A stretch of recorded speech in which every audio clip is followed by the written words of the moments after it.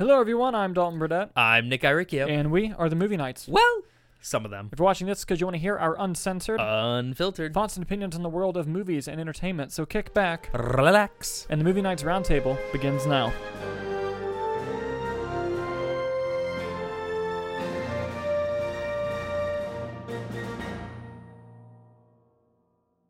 So we're going to start out with our movie news section of the show, where we dive into the trades and find out what's going on in the world of Hollywood. Nicholas, what do you got for us first? Yeah, so our first story comes to us from Deadline. Paramount Plus, from the greatest studio working currently. Paramount Plus has given an 8-episode straight-to-series order to an adaptation of Hasbro's wildly popular Dungeons & Dragons fantasy role-playing game franchise. Ooh. Red Notice filmmaker Rawson Marshall Thurber wrote the pilot script and is set to direct the first episode of the series, which will be a co-production between E1 and Paramount Pictures. So, this is interesting news, because there's a Dungeons & Dragons movie coming out very, very soon. And a lot of controversy in the D&D world. Exactly. Yes. And also, the article does not say whether it officially ties into the movie or not. So the timing of this is very strange. If it doesn't tie into the film, the timing of this is very strange. Is Paramount distributing the movie? Yes. Oh. Well, this is intriguing. Let me make sure of that, but I am 99% sure. But yeah, if they don't tie in together, it's very strange, because why do this so close? You know, like, to me, they have to tie together because they anticipate the movie being successful, so they want to get a spinoff show going. But that would have leaked in the story. Like, that would have been... Yeah, they're trying to keep it isolated. Yeah, which is interesting to me. I don't know. You're more of the D&D player here. Do you have thoughts on maybe why that is? I think the timing is interesting, just given, like, how much do you know about the controversy that just occurred within the actual D&D world? I've only heard tracing, so go ahead and give it to me. Yeah, here, I pulled up an article just so I could kind of quickly recap it. Okay, so basically... It is distributed by Paramount. Ooh. Just want to make sure. D&D has what's called an open gaming license. Mm-hmm. Now, that is a public copyright license that outlines how fans and third-party publishers are permitted to make and monetize their own D&D content. Okay. So the current version of this license allows third-party publishers relative freedom to create and or sell content containing elements from the D&D tabletop role-playing system, such as its spells, monsters, classes, etc. So an update to this draft leaked, which contained plans to introduce rules that would make the previous version of the license defunct, and stated that any paid use of Wizards-owned content must be registered with Wizards of the Coast and was subject to review by the company, and required anyone making over $750,000 or more for content using the license to pay a 25% royalty to Wizards of the Coast. Wow. Now, the timing of that leak was interesting given the movie. Yeah. Because obviously they're anticipating the movie to be successful, and they're like, holy shit, are we about to get a whole new influx of people that want to play D&D? Mm-hmm. This happened with Stranger Things, because I am a D&D player. I'm currently doing a campaign where two of the people watched Stranger Things and said, we want to get into D&D. Yeah. So now a movie that's appealing to general audiences is coming out, and they're like, oh shit, like, we need to make money. Yeah, for real. Now this leaked, and the D&D world went crazy. Yeah, that sounds fucking miserable. And they have issued a statement officially saying, like, guys, we rolled the nat one. We fucked up. We're going to try to make this right. Our bad. Yeah, basically what happened. But the timing with that, the timing of a show, the movie, it's all... Whoever leaked that is a hero, by the way. Yeah, my Charlie Day, like, red pin cushions and string is all connecting here. Mm-hmm.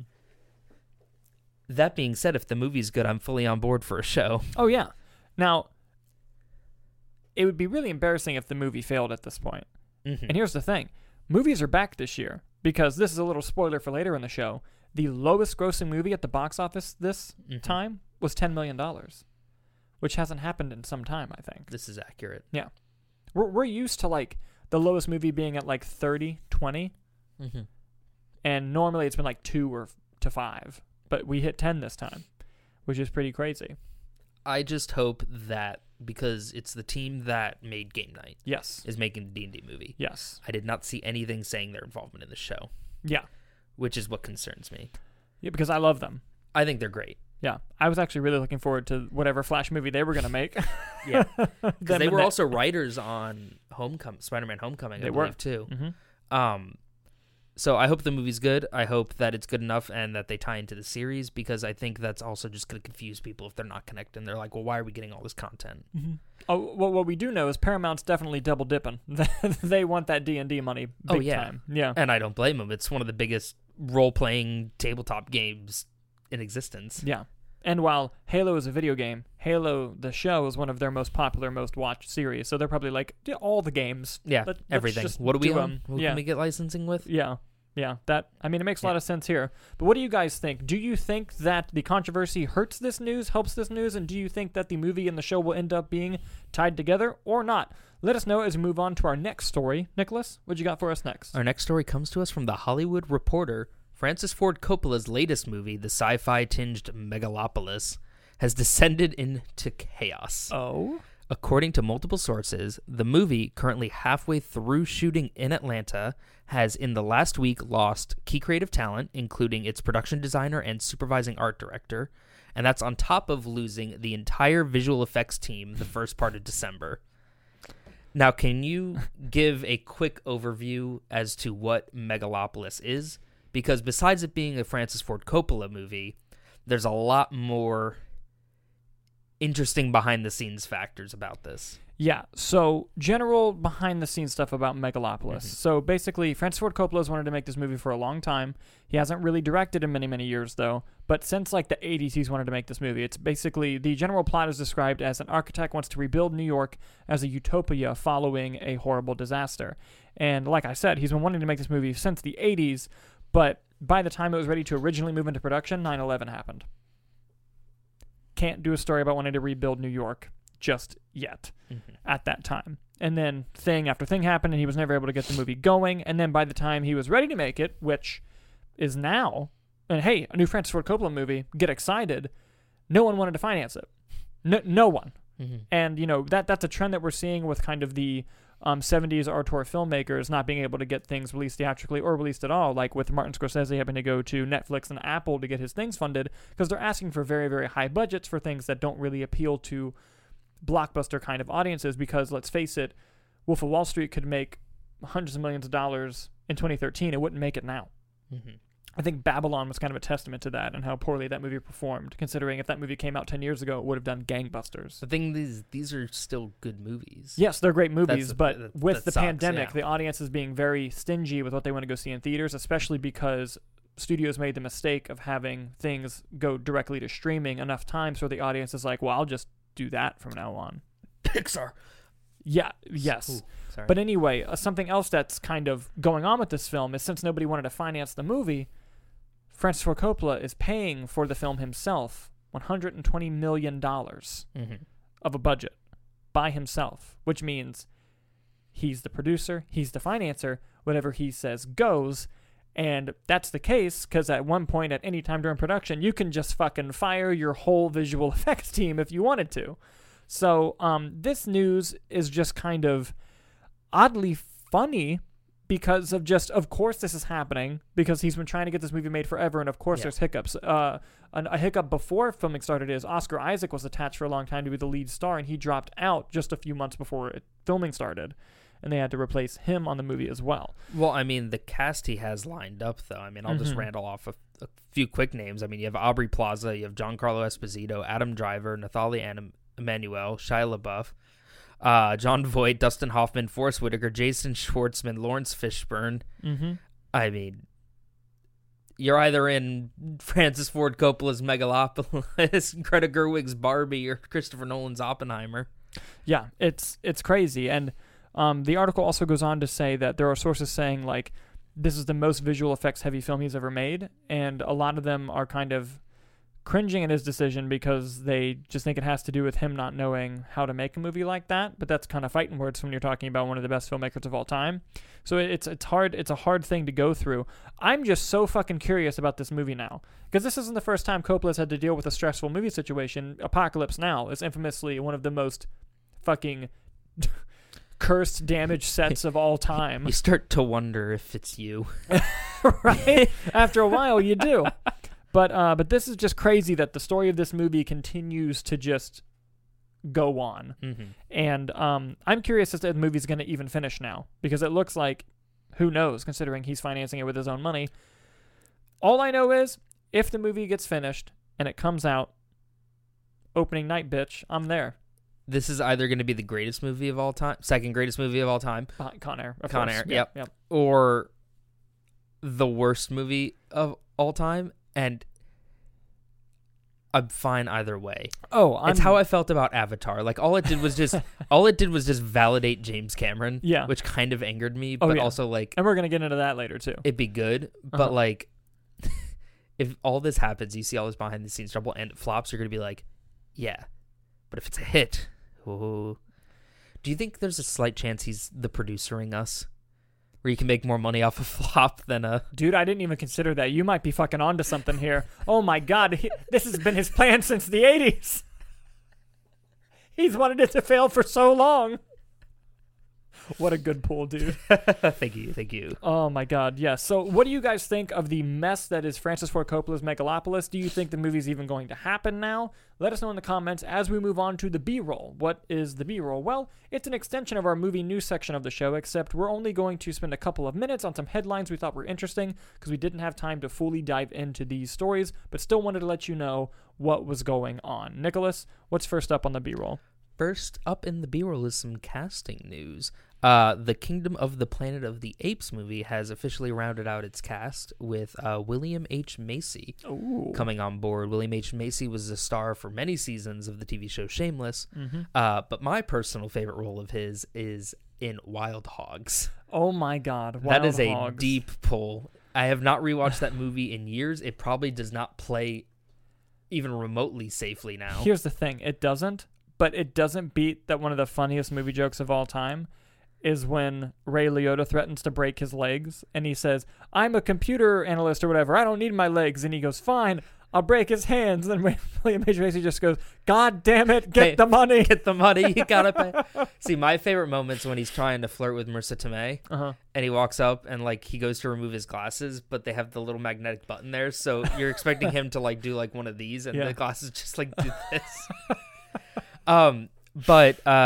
Yeah, so that's just, Kingdom of the Planet of the Apes obviously is a sequel to the Matt Reeves trilogy of the Planet of the Apes movies, this one taking place long time after that. Yes. It was completely isolated. But look, he's a great actor. I'm excited. He's great in Fargo. He's great in Boogie Nights. He's an all-time great. He was in Fargo, wasn't he? I haven't seen Boogie Nights.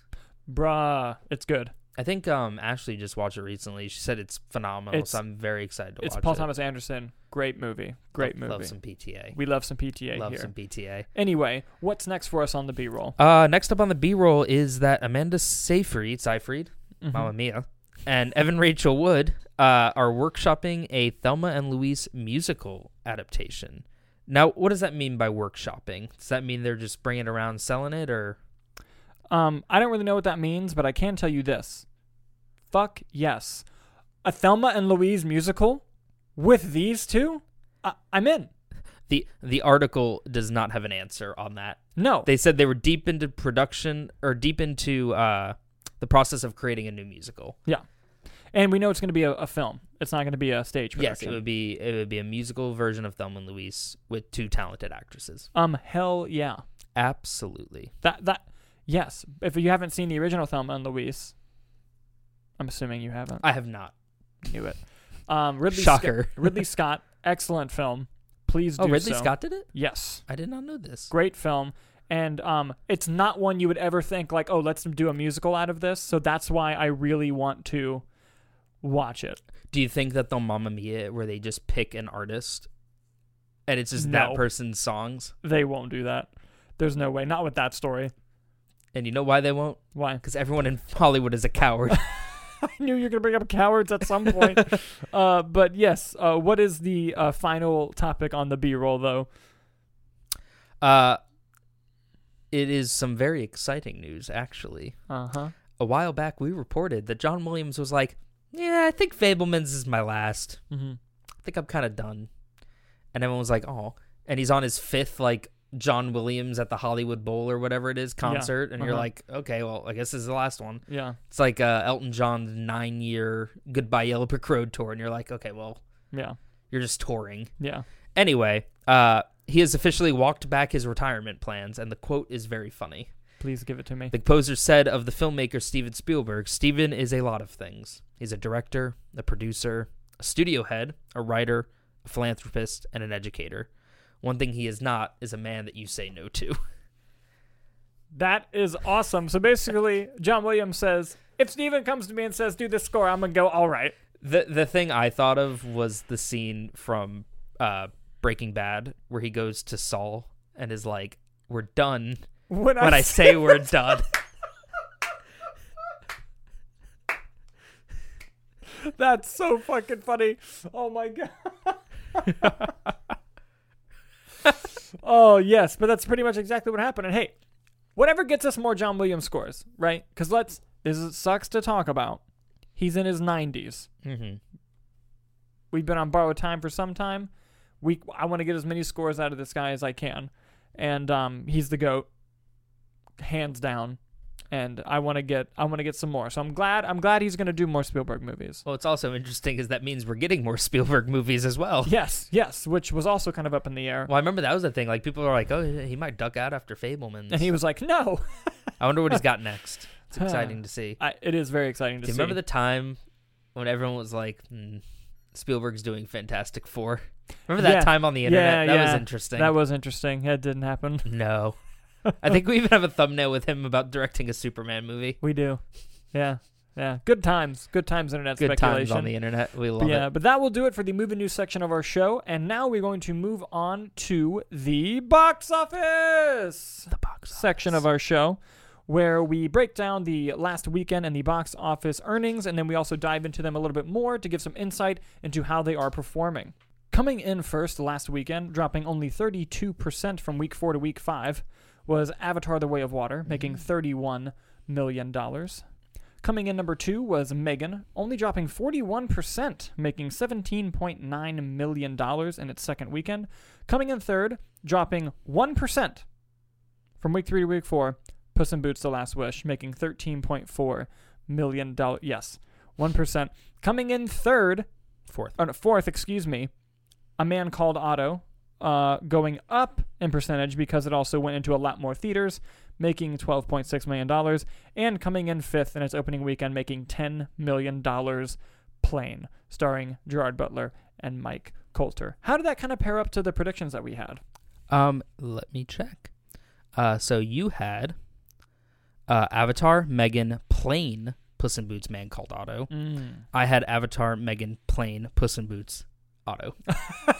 Right, we did the same ones. So we got the 5 right, but plain, not the right order. Plain underperformed based off our predictions. Based off our predictions, yes. And I actually want to dive in a little bit more into the numbers here on this top 5.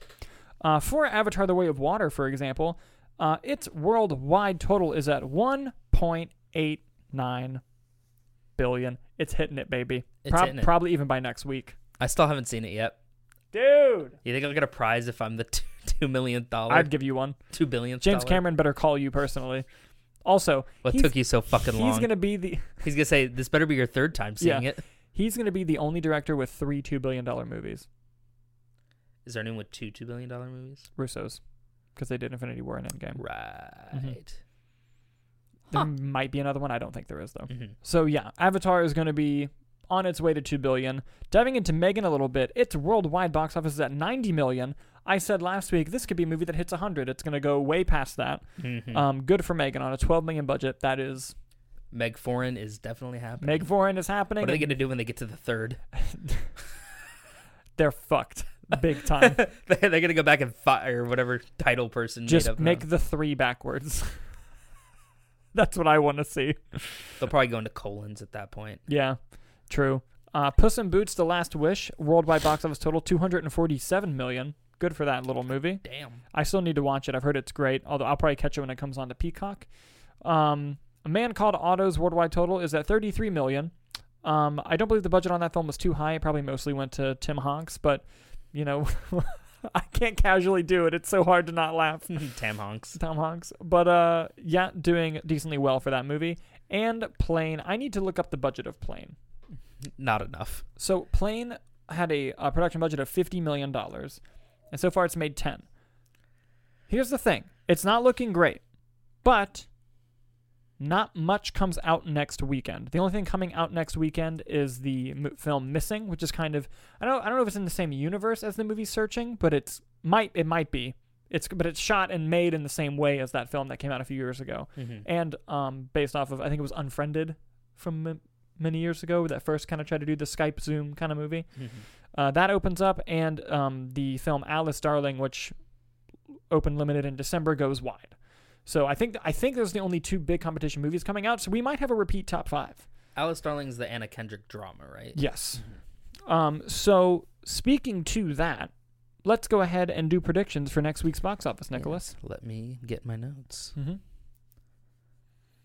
Go ahead, Dalton. Coming in first is going to be Avatar. Okay. Coming in second is going to be Megan. Okay.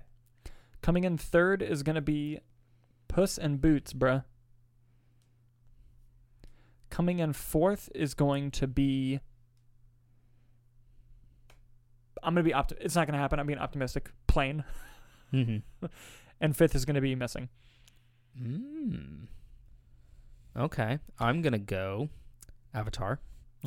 Megan. Puss in Boots. I'm going to go Missing. And then I'm going to go Plane. Ooh, okay. But we both think Man Called Otto might drop off there. We both think Man Called Otto will drop off. Interesting. Yes. So that is the box office breakdown for this episode. We're going to dive into more box office stuff and from future episodes to come. Before we move on to our movie review, I just wanted to take care of some quick housekeeping. While we love to have you join and watch us on YouTube, we get that life gets busy. You're constantly running around, or maybe you just don't want to see our faces, especially Dalton's. So for your listening pleasure, the Movie Nights Roundtable is available in audio-only form on Spotify, Google, Apple, and all other major podcasting platforms. Simply open up your podcasting app of choice, type in the Movie Nights Roundtable into the search, and look for that big yellow logo. But for now, we are going to move on to the movie review section of our show. Yes. And that is very exciting. So again, 2 weeks in a row, I'm the fucking worst. I didn't see a movie this week. However, the great Nicholas Aricchio III across from me did see a movie this week, and you got to see an advanced movie. Why don't you give us that story? I did. So for those that watched the show last week, I mentioned that I was going to a Regal Monday Movie Mystery, and that I was fully expecting it to be A Man Called Otto, but I was going anyway on the hopes it was Ant-Man and the Wasp: Quantumania. It wasn't. But what I did end up seeing was Missing, which we just talked about. Yes. Which was a movie I did not know existed. So let's get into it, shall we? So I'll start off kind of like how I did with the Megan review, where I'll read this Letterboxd review that I really liked that may or may not be mine, link in bio. God damn it. Did you... Okay, casually saying link in bio was funny. I'll give you that. Oftentimes held back by the restraints of its narrative style, Missing still offers viewers an intense and suspenseful ride with plenty of exciting twists and turns.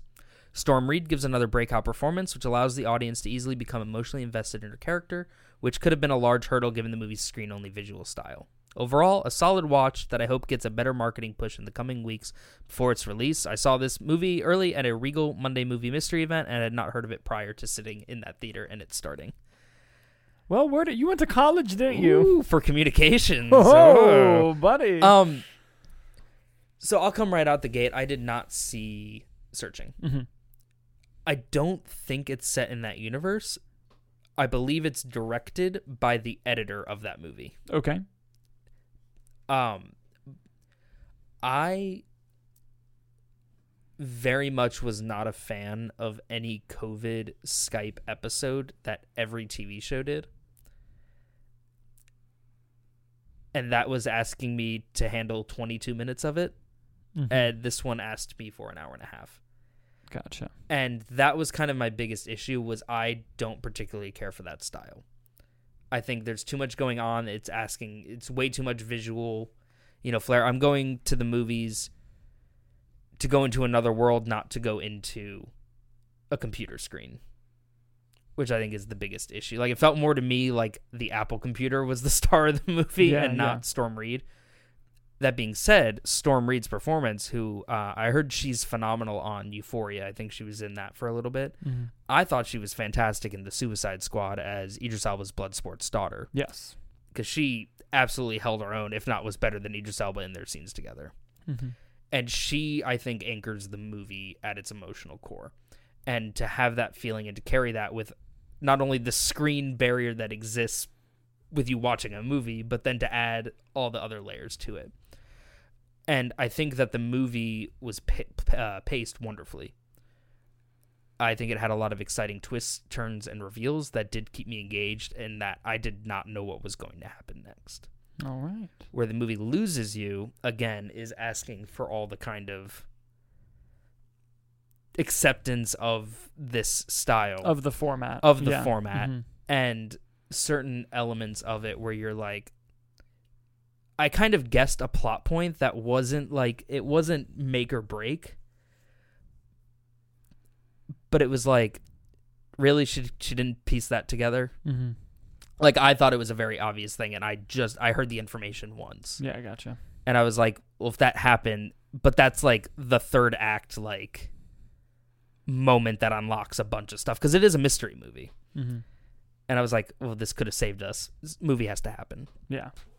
I think where the movie kind of takes a turn is I think their last twist was their weakest. Okay. But that goes into the third act.